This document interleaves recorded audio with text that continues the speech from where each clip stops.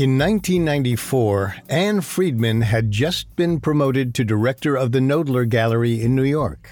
Now that she was in charge, Friedman's job was to find big-ticket works for the gallery to sell.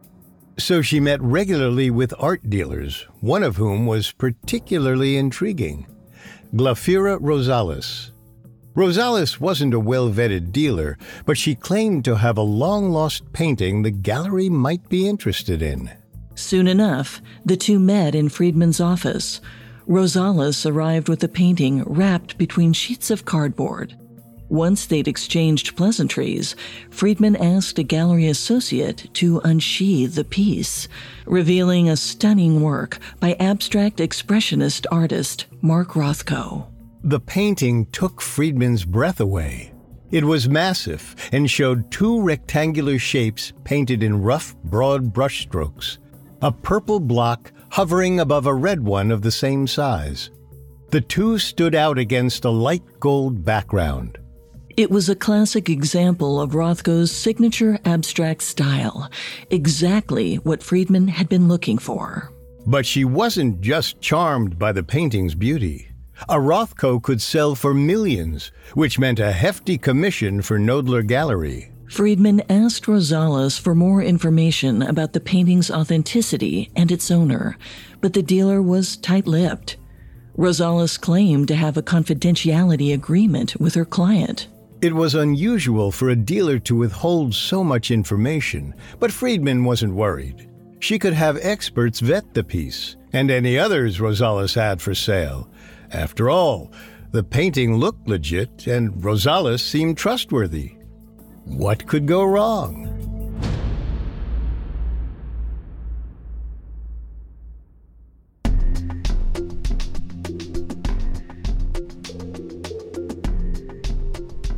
Welcome to Unexplained Mysteries, a Spotify original from Parcast.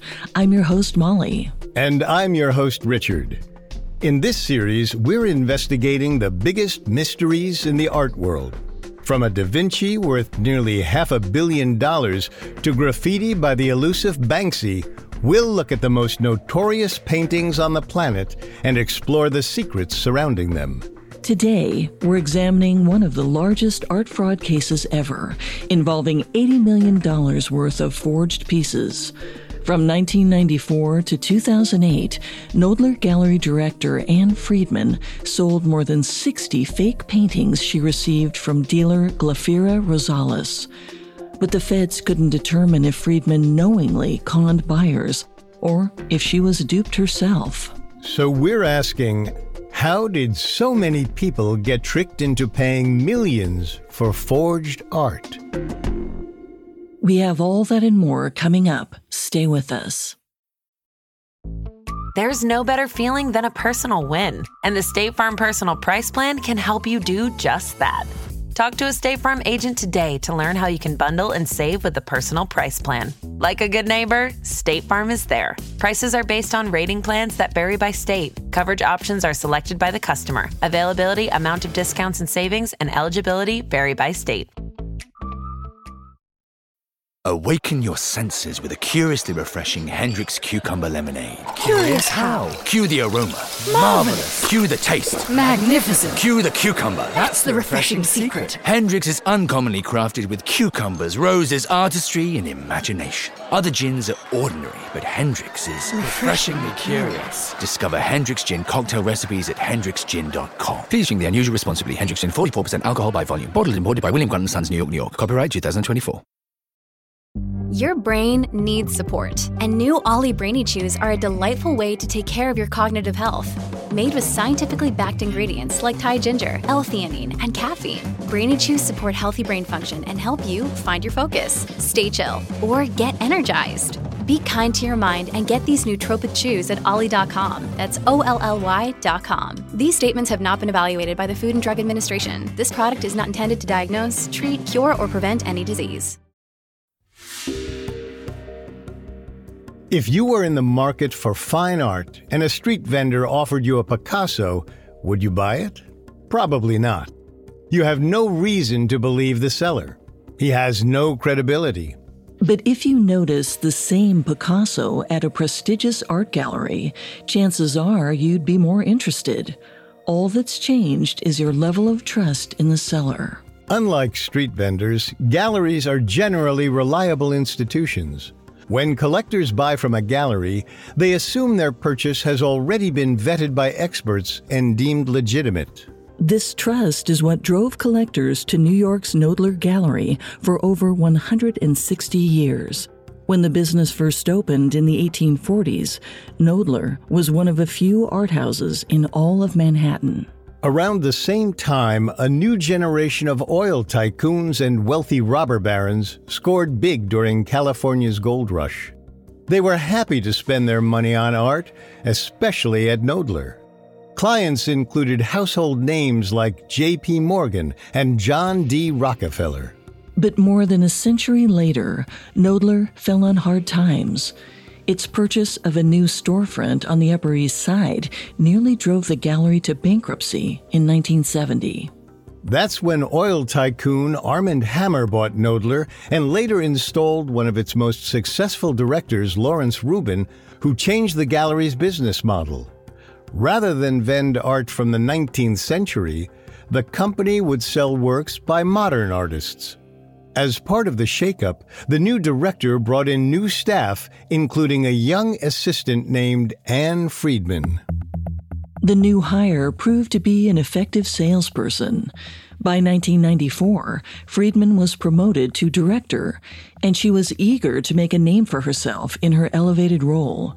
As the head of the gallery, she was in charge of finding paintings for the business to sell. One of Friedman's employees set up a meeting for her with an art dealer named Glafira Rosales. She was polite and had a sophisticated look, nicely styled clothes, and frameless glasses. In other words, she looked like all the other dealers Friedman met. Rosales had a client looking to sell a Mark Rothko painting. If the gallery could make the sale, Knoedler would keep a cut of the proceeds, which would be massive. Rothko was one of the 20th century's most famous American abstract artists, known for his large, color-filled paintings. If you've been to a major art museum, there's a good chance you've encountered a Rothko. His pieces were often about 4 feet wide and 5 feet tall. Rothko used these grand canvases to explore how simple shapes and colors can collide, and unintentionally paired colors that might trigger certain feelings. Similar shades might feel more harmonious, while contrasted hues were more disruptive. Rothko and his contemporaries, like Jackson Pollock and Robert Motherwell, were among the first American artists to achieve international acclaim. Their pieces have been displayed everywhere from Nebraska to Israel. The market for abstract expressionist paintings was especially hot when Rosales met with Friedman. Pieces were selling for millions. It's no wonder Friedman was so transfixed by the Rothko. In the 2020 documentary, Made You Look, Friedman said, "I thought it was absolutely beautiful. If one can fall in love with something material, I do fall in love with art." But emotions weren't enough to justify a purchase. Friedman needed to confirm the painting was authentic. She began by noting the canvas was signed and dated by the artist. Next, Friedman asked Rosales about the painting's origin. The gallerist wanted to know the provenance, its history of ownership. As we've discussed previously, provenance is crucial to establishing a painting's authenticity. When there's a clear chain of title, a piece can be traced all the way back to an artist's studio. But Rosales couldn't fully disclose the work's provenance. She claimed the Rothko was owned by a friend with whom Rosales had a confidentiality agreement. She referred to him as Mr. X. According to Rosales, Mr. X was a wealthy man whose family immigrated from Europe to Mexico after World War II. During the 1950s and 60s, they occasionally visited New York, where they met an abstract expressionist artist named Alfonso Osorio. Osorio connected Mr. X to other abstract expressionist painters. The collector bought pieces from them and took the artwork back home to Mexico. Mr. X later bequeathed the paintings to his son, who Rosales referred to as Mr. X Jr. He was looking to sell his father's collection with Rosales' help. Apparently, Mr. X Jr.'s sister may have had receipts for the paintings, but the documents had likely been destroyed. Friedman thought the story had a couple of red flags. Newer pieces, like abstract expressionist paintings by Mark Rothko, tend to be well cataloged and photographed. And because modern works have only been in circulation for a short time, it's usually easy to identify its previous owners. So, when a relatively recent piece doesn't have any records, its authenticity becomes questionable. And when an entire collection lacks provenance, the Art Dealers Association of America advises galleries to stay away. Plus, Mr. X Jr. was willing to sell to Knoedler at a significant discount. An authentic Rothko could net a lot more than Mr. X Jr.'s asking price. Another red flag. Yet, Friedman dismissed her concerns. She felt these issues could be easily explained. Although many modern paintings have a clear record of ownership, there are exceptions. Some 20th century collectors bought pieces directly from artists and paid for them in cash. So it was possible the Mr. X pieces never had a written record of his legitimate purchase. As for the steep discount, if Mr. X acquired art in the 1950s and 60s, as Rosales claimed, the abstract expressionist works could be bought on the cheap. Even if he sold them now well below market value, he'd still be making a decent profit.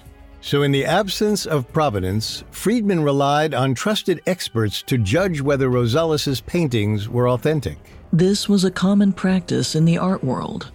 For every major artist, there were scholars and institutions who put together catalogues raisonnés, or records of authenticated works.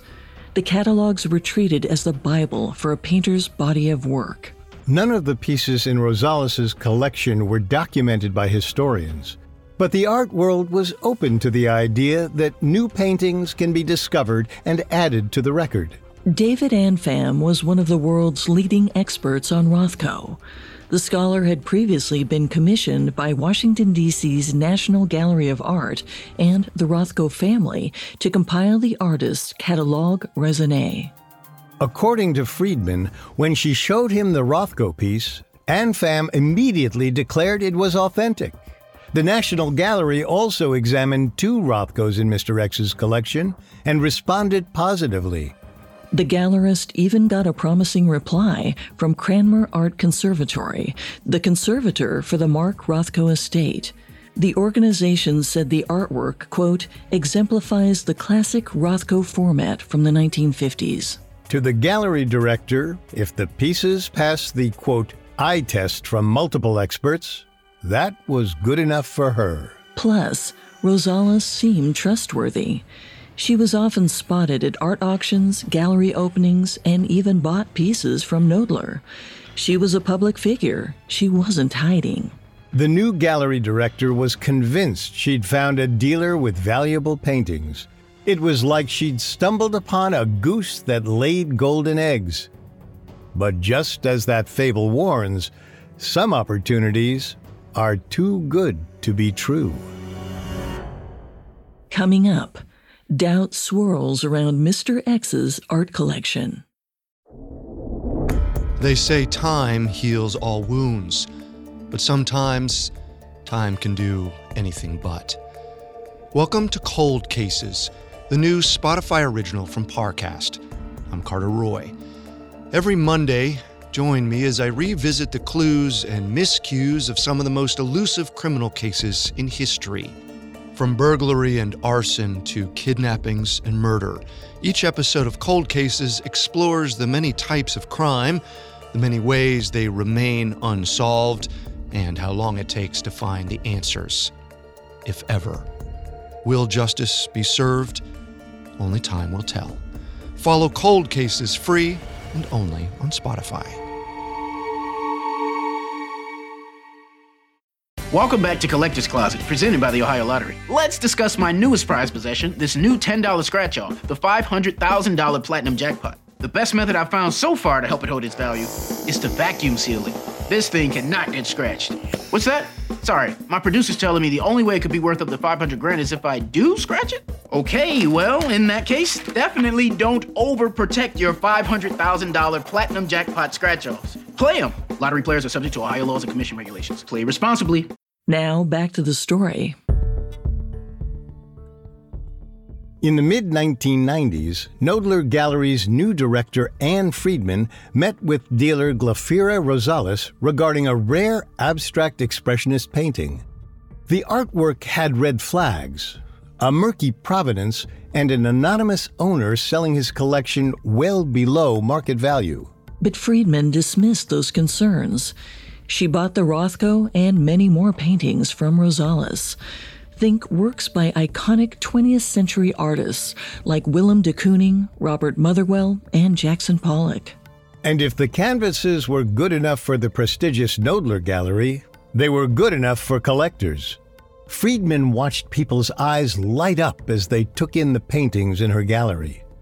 Knoedler sold the works to individuals and institutions across the globe. Each sale generated hefty commissions for the art house. Galleries in the secondhand art market often make a 100% profit on their pieces.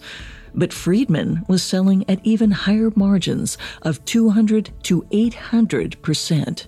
Sales of that magnitude usually only happen once a decade, but Knoedler was raking them in every year. In one instance, the gallery bought a painting from Rosales for $600,000 and then sold it for a whopping $5 million. In most businesses, the more profit you make, the more successful you are. But that doesn't always hold true in the art world.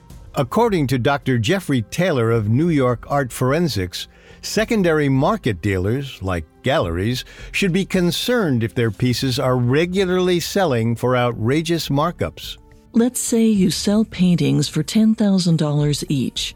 Then you notice your buyers are reselling the same pieces for $50,000.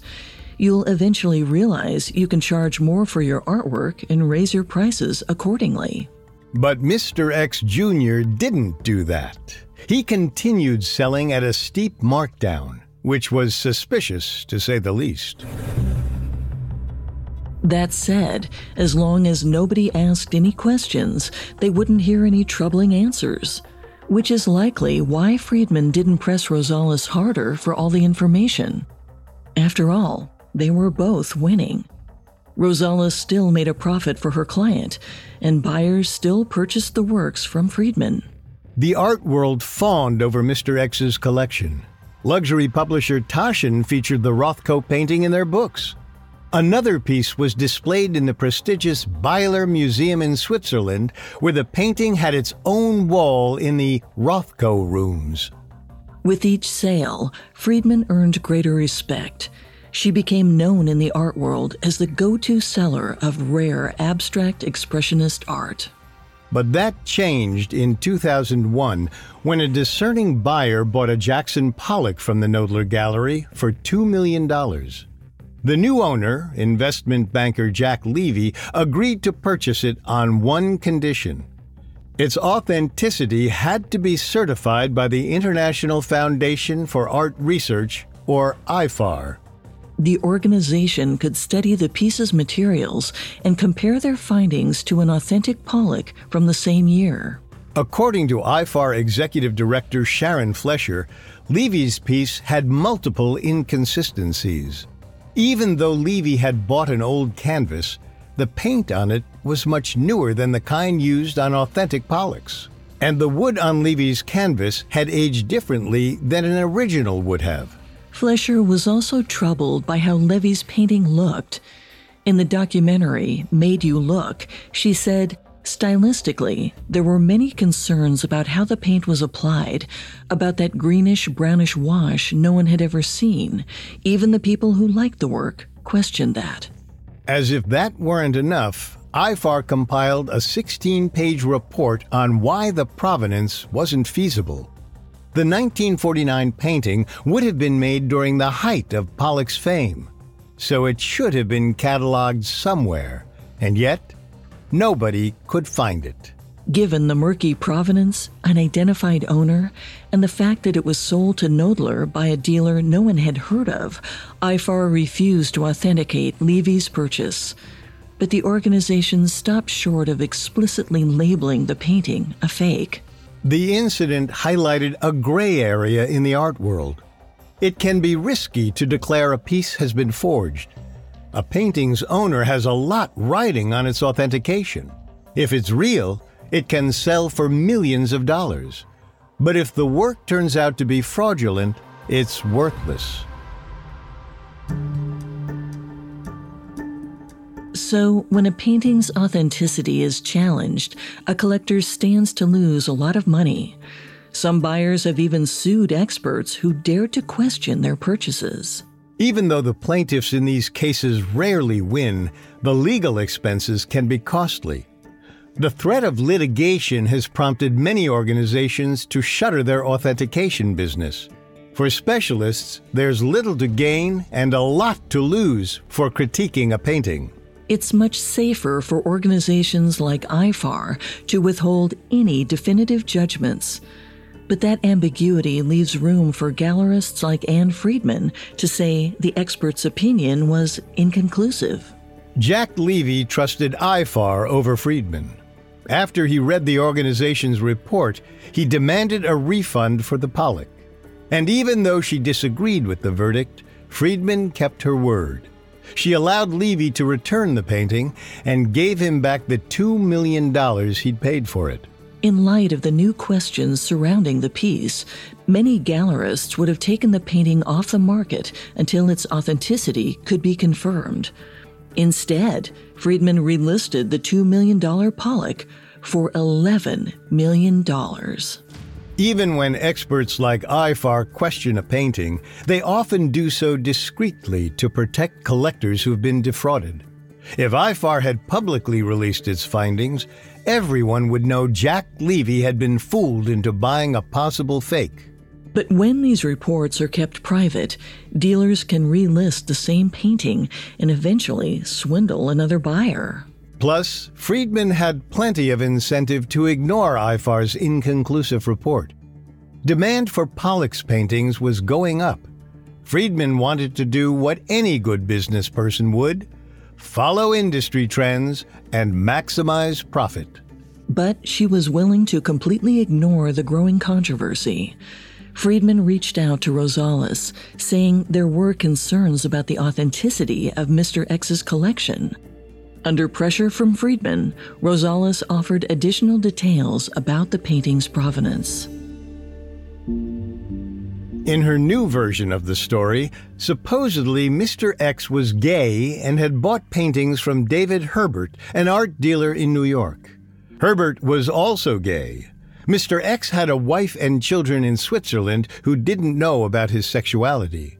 If he took his art back home, he was afraid he'd be outed. This account didn't contradict Rosales' original story. The dealer merely offered additional details. She said Mr. X first worked with Osorio, then later with David Herbert. Both Osorio and Herbert were dead by this point, so there was no way to directly verify the provenance with them. Still, the story didn't add up for Daedalus Foundation President Jack Flam. He was a historian, and his organization was founded by artist Robert Motherwell, one of the leading abstract expressionist painters of the 20th century. In 2007, an art dealer named Julian Weissman asked Flam to examine a painting in his home. It was a recently discovered Motherwell piece, part of his Elegy to the Spanish Republic series. The paintings were large abstract works that reflected the artist's anguish about the Spanish Civil War. Motherwell had ditched clean lines and vibrant colors in favor of jagged, unruly black shapes and drip marks, sharply contrasted against slivers of white paint. The clash between the opposing colors represented the tension between the order and disarray during the war. Unbeknownst to Flam, Wiseman had bought the long-lost elegy piece from a dealer named Glafira Rosales. Apparently, she wasn't just doing business with the Knoedler Gallery. After Flam saw the piece, he sent Weissman a letter declaring the painting was an authentic Motherwell.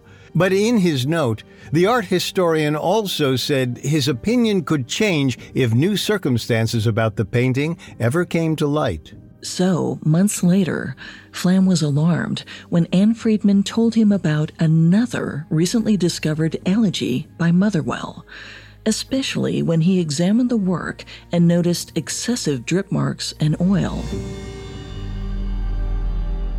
Flam told Friedman about his reservations. The two had known each other for years, and the historian believed he was doing a favor by sharing his concerns. He knew Friedman's gallery was selling other works from the same collection the suspicious elegy piece came from. If elegy's authenticity was in question, Friedman might want to take Rosales' other works off the market and re-examine them. But in spite of the growing suspicions, the gallerist was convinced her Motherwell was real. She'd even showed her elegy to the artist's ex-wife, Helen Frankenthaler. According to the documentary Made You Look, she reportedly, quote, pointed her finger and said, "Yep, that's Bob." Friedman told Flam she believed in the painting's provenance. The piece was linked to art dealer David Herbert, supposedly a close friend of Motherwell. But Flam dug deeper and learned Motherwell and Herbert weren't friends at all. There was no indication Motherwell ever knew who Herbert was.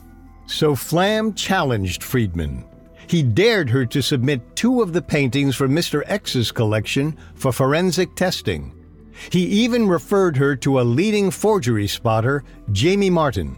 In his lab, Martin ran a variety of scientific tests.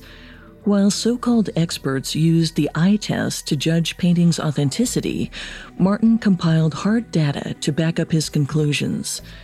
His methods were so rigorous, the FBI consulted him on their art fraud investigations. When he examined a couple of Knoedler's paintings, he detected a pigment on one of Mr. X's pieces that hadn't been invented until well after the work was supposedly made. To the scientists, the abnormality was hard to argue with. He later compared it to seeing a photo of John F. Kennedy holding an iPhone. It was immediately clear something was off. Martin's analysis was the second time forensic testing had cast doubt on Mr. X's collection. But Friedman still wasn't swayed. She didn't trust Martin's methods. He was a one-man operation. The scientists didn't employ any associates or lab technicians who could attest to his findings. Plus, she thought Martin's claim about the questionable pigment could be explained. According to an art historian, E.A. Carmine Jr., Mr. X's pieces could have brushed against paint in the collector's home, collecting new pigments. Flam thought that was unlikely, especially since Mr. X wasn't a painter. More to the point, he couldn't understand why Friedman pushed back against indisputable evidence. To him, either she knew the paintings were fake, or she should have known. It seemed possible the gallerist was engaging in an art fraud of unprecedented scale. Flam recognized this case might be too big for him to solve on his own. So he reported Friedman to the authorities, who had the power to break up the potential fraud network, the Federal Bureau of Investigation. Coming up, the FBI investigates. Hi, I'm Avantika Chilkoti, host of The Modi Raj, a new podcast from The Economist. Narendra Modi has watched over a period of rapid growth in India, but he's also the front man for a chauvinistic Hindu nationalism. Now, he's eyeing another term as Prime Minister. What will it mean for India and the world? I've been trying to get inside his head. Listen now to The Modi Raj from The Economist, wherever you get your podcasts.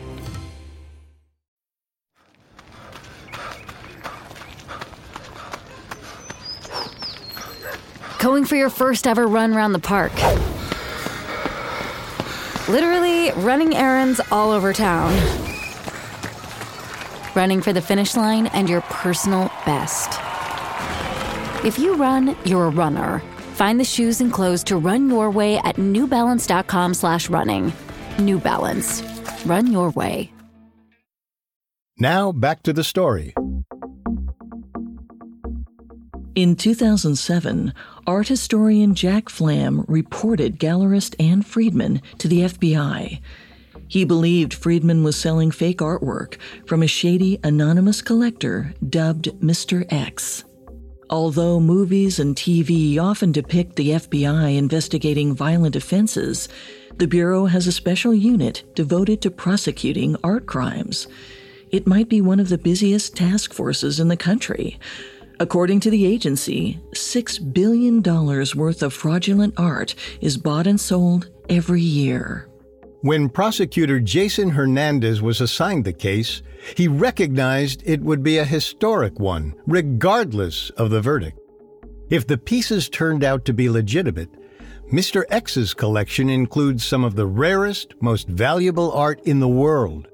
But if the paintings were fake, buyers had been defrauded out of $80 million. It would be the largest art fraud case to date in American history. The top suspect was Glafira Rosales, the dealer who'd sold the pieces to Knoedler Gallery. At first, authorities weren't sure if Rosales knew the paintings were forged or if she'd been duped.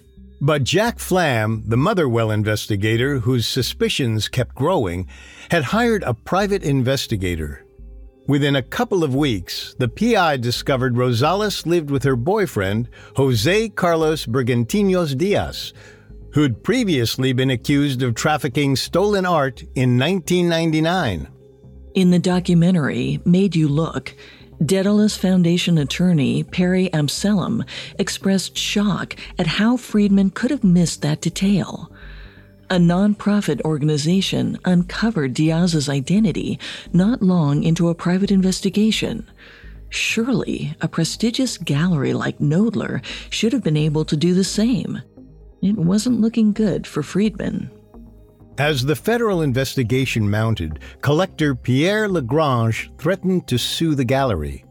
He'd previously bought a Jackson Pollock from the gallery for $17 million. Now Lagrange was going through a divorce and in the middle of dividing up his assets, including the Pollock piece. But when he enlisted the help of auction house Sotheby's to sell the painting, the firm declined because of questions surrounding the work's authenticity. So Lagrange submitted it for forensic testing. And just like the other tests we've discussed, this one also suggested the work was forged. Just days after Lagrange threatened to file a lawsuit, the gallery abruptly closed on November 30th, 2011, citing business reasons. Knoedler's attorney later denied that Lagrange influenced the decision. Up to this point, Knoedler had operated continuously for 165 years, staying open through the Civil War and both World Wars. So, when news spread about the closure, Lagrange's lawsuit, and an FBI investigation, former buyers grew concerned. One by one, they filed complaints against the gallery. Seemingly overnight, Knoedler and Friedman went from two of the most respected names in the art world to defendants in 10 different lawsuits. And the civil cases weren't the only legal problems facing the gallery and its dealers. By 2013, the FBI had enough evidence to arrest Glafira Rosales for tax fraud. Assistant United States Attorney Hernandez knew she sold paintings to a couple New York businesses, including Knoedler and Julian Weissman Fine Art. When the galleries bought pieces from Rosales, they wired funds to her bank account in Spain. 90% of those proceeds should have gone to the owners of the artwork, Mr. X's family. For her service as a broker, Rosales should have only pocketed the remaining 10%. But when the FBI followed the money, the agency saw Rosales was keeping all of it for herself, which signaled two things. First, her alleged client, Mr. X Jr., probably didn't exist. Otherwise, he would have taken his cut. Second, the art dealer was earning tens of millions of dollars, but in her tax filings, she didn't report the income she generated from the art sales. On May 21, 2013, authorities arrested Rosales at her home in Long Island. She was facing years in prison. But if she came clean to the FBI, she could receive a more lenient punishment. So Rosales opened up. Not only did she confess to selling fake pieces, but she said she'd hired someone to paint the works. The true artist was a math professor in his 70s named Pei-Shin Chien. By the time investigators learned about Chien, he'd already fled to his birth country, China. But he'd left behind plenty of incriminating evidence at his house in Queens, New York. Authorities found an envelope labeled Mark Rothko Nails, a variety of art books and paints that matched the ones used in Rosales' pieces. When they looked into Chien's past, investigators learned the forger had been a successful artist in China. In 1981, he'd immigrated to the U.S. to study at the Art Students League in Manhattan. It was the same school attended by Jackson Pollock, whose work Chien later forged. Over the course of his studies, Chien learned how to copy Pollock's techniques, as well as those of his contemporaries. The Chinese painter then sold his abstract expressionist copies on the streets of New York. That's where Glafira Rosales' boyfriend, Jose Carlos Bergantinos Diaz, first met the artist. At the time, Rosales and Diaz were plotting a forgery scheme and interviewing different painters. Chien impressed the couple with his painting skills. He mimicked the styles of iconic artists, abstract expressionist painters whose work sold for millions of dollars. So they allegedly worked out a plan where Chien would forge pieces for at least $5,000 per painting. Once Chien finished a piece, it's believed that Diaz touched it up to make the paintings appear older, as though it was made during the mid-20th century. Diaz found old frames and used techniques that gave pieces a weathered look, like staining canvases with tea bags. This gambit lasted for 15 years, a span in which Chien created over 60 paintings from his garage in Queens. In that time, Rosales and Diaz ran a simple operation. They'd pay Chien to forge a piece. Diaz would make it look older than it was, and then Rosales would sell it to Anne Friedman at Knoedler Gallery. The criminals got away with their scheme for so many years because they knew the secrets to pulling off a good con. First, Rosales identified a good target. As author Maria Konnikova said in the documentary Made You Look, a master con artist gives you what you want. When Rosales first made contact with Friedman, the gallerist had just been promoted. Friedman was at a vulnerable point in her career. She was under pressure to source fine art that could sell for a lot of money. Rosales pitched Friedman on Mr. X's collection, but she didn't suddenly show up with dozens of paintings. That would have been too suspicious. Instead, she only brought one piece to their first meeting with Friedman. From that point onward, Rosales only produced 1 or 2 paintings each year. She was vague about the collection's owner and provenance, but offered enough plausible details to make her story seem real, especially to someone who was desperate to believe it, like Friedman. As we mentioned earlier, Rosales initially said the Rothko was owned by a collector who'd moved from Europe to Mexico after World War II. This was a common post-war immigration story, one that wouldn't arouse suspicion. Rosales said Mr. X visited New York, where he bought pieces from Alfonso Osorio. That wasn't some made-up art dealer. Osorio was a prominent figure in the abstract expressionist art scene during the 1950s. He was also a convenient subject for Rosales' story. Osorio was no longer alive, so there was no way for anyone to ask him whether Rosales' account was truthful. And when concerns first started popping up about Mr. X's collection, Rosales revised her story to include another real-life art figure, David Herbert. Like Osorio, Herbert was a prominent figure in the New York art scene during the mid-20th century. But he too was dead by the time Rosales met Friedman, so it was impossible to ask him about the revised provenance, assuming the gallerist even wanted to.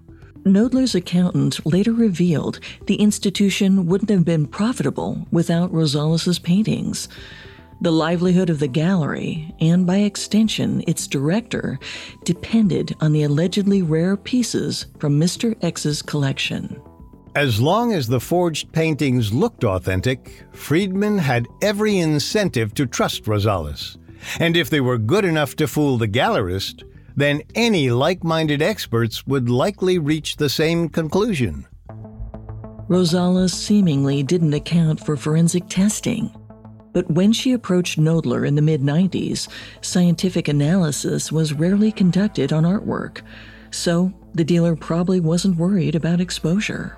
By the time forensic testing became commonplace in the fine art world, Friedman had already been working with Rosales for years. The gallerist was reluctant to accept the art collection she'd built a reputation on and made millions from could have all been fake. To author Maria Konnikova, who studied and wrote about con artists, Friedman's behavior was typical for a victim of a con.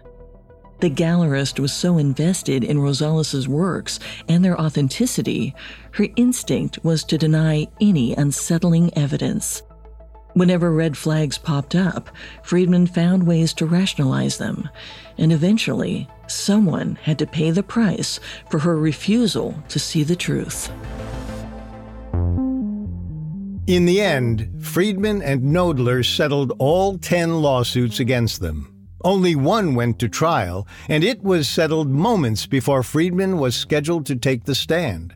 In public interviews, the gallerist insisted she never knowingly sold fakes.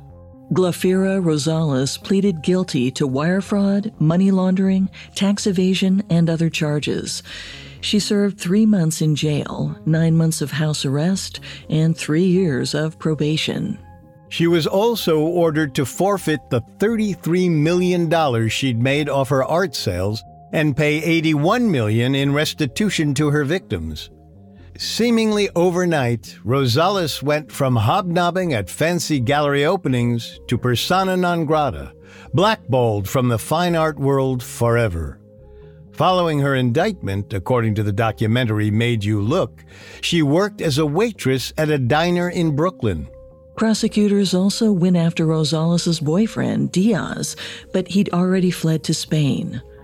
Although the feds tried to have him extradited to the U.S., the Spanish government ultimately declined the request, citing Diaz's poor health. Meanwhile, Pei Xin-Qian, the Chinese artist who, according to Rosales, painted the forged works, got off scot-free. He fled to China, where the U.S. doesn't have an extradition treaty. To this day, there are mixed opinions about whether Friedman was the victim of a con or an accomplice. Some experts find it hard to believe the veteran gallerist fell for so many fake pieces.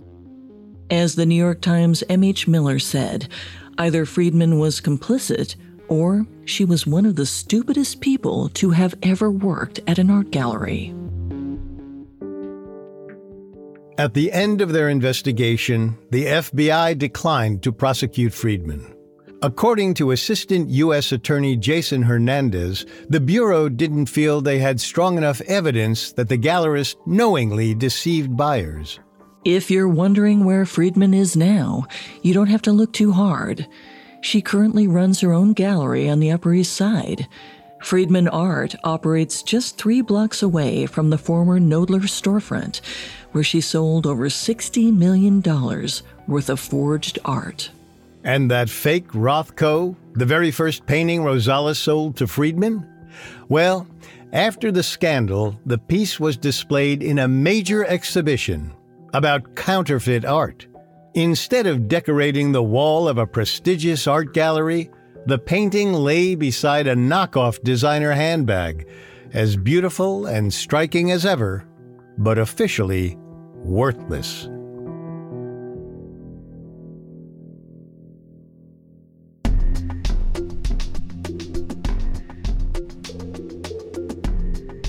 Thanks again for tuning in to Unexplained Mysteries.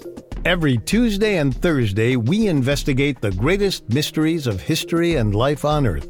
You can find episodes of Unexplained Mysteries and all other Spotify originals from Parcast for free on Spotify. See you next time. And remember, never take "we don't know" for an answer. Unexplained Mysteries is a Spotify original from Parcast. It is executive produced by Max and Ron Cutler. Sound design by Russell Nash, with production assistance by Ron Shapiro, Nick Johnson, Trent Williamson, and Carly Madden. This episode of Unexplained Mysteries was written by Ben Hanani, edited by Georgia Hampton and Angela Jorgensen, fact-checked by Kevin Johnson, researched by Chelsea Wood, and produced by Bruce Katovich. Unexplained Mysteries stars Molly Brandenburg and Richard Rossner.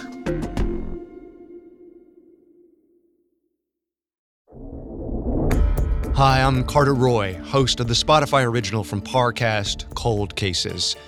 From burglary and arson to kidnappings and murder, explore the many types of crime, the many ways they remain unsolved, and how long it takes to find the answers, if ever. Catch a new episode of Cold Cases every Monday. Listen free, only on Spotify.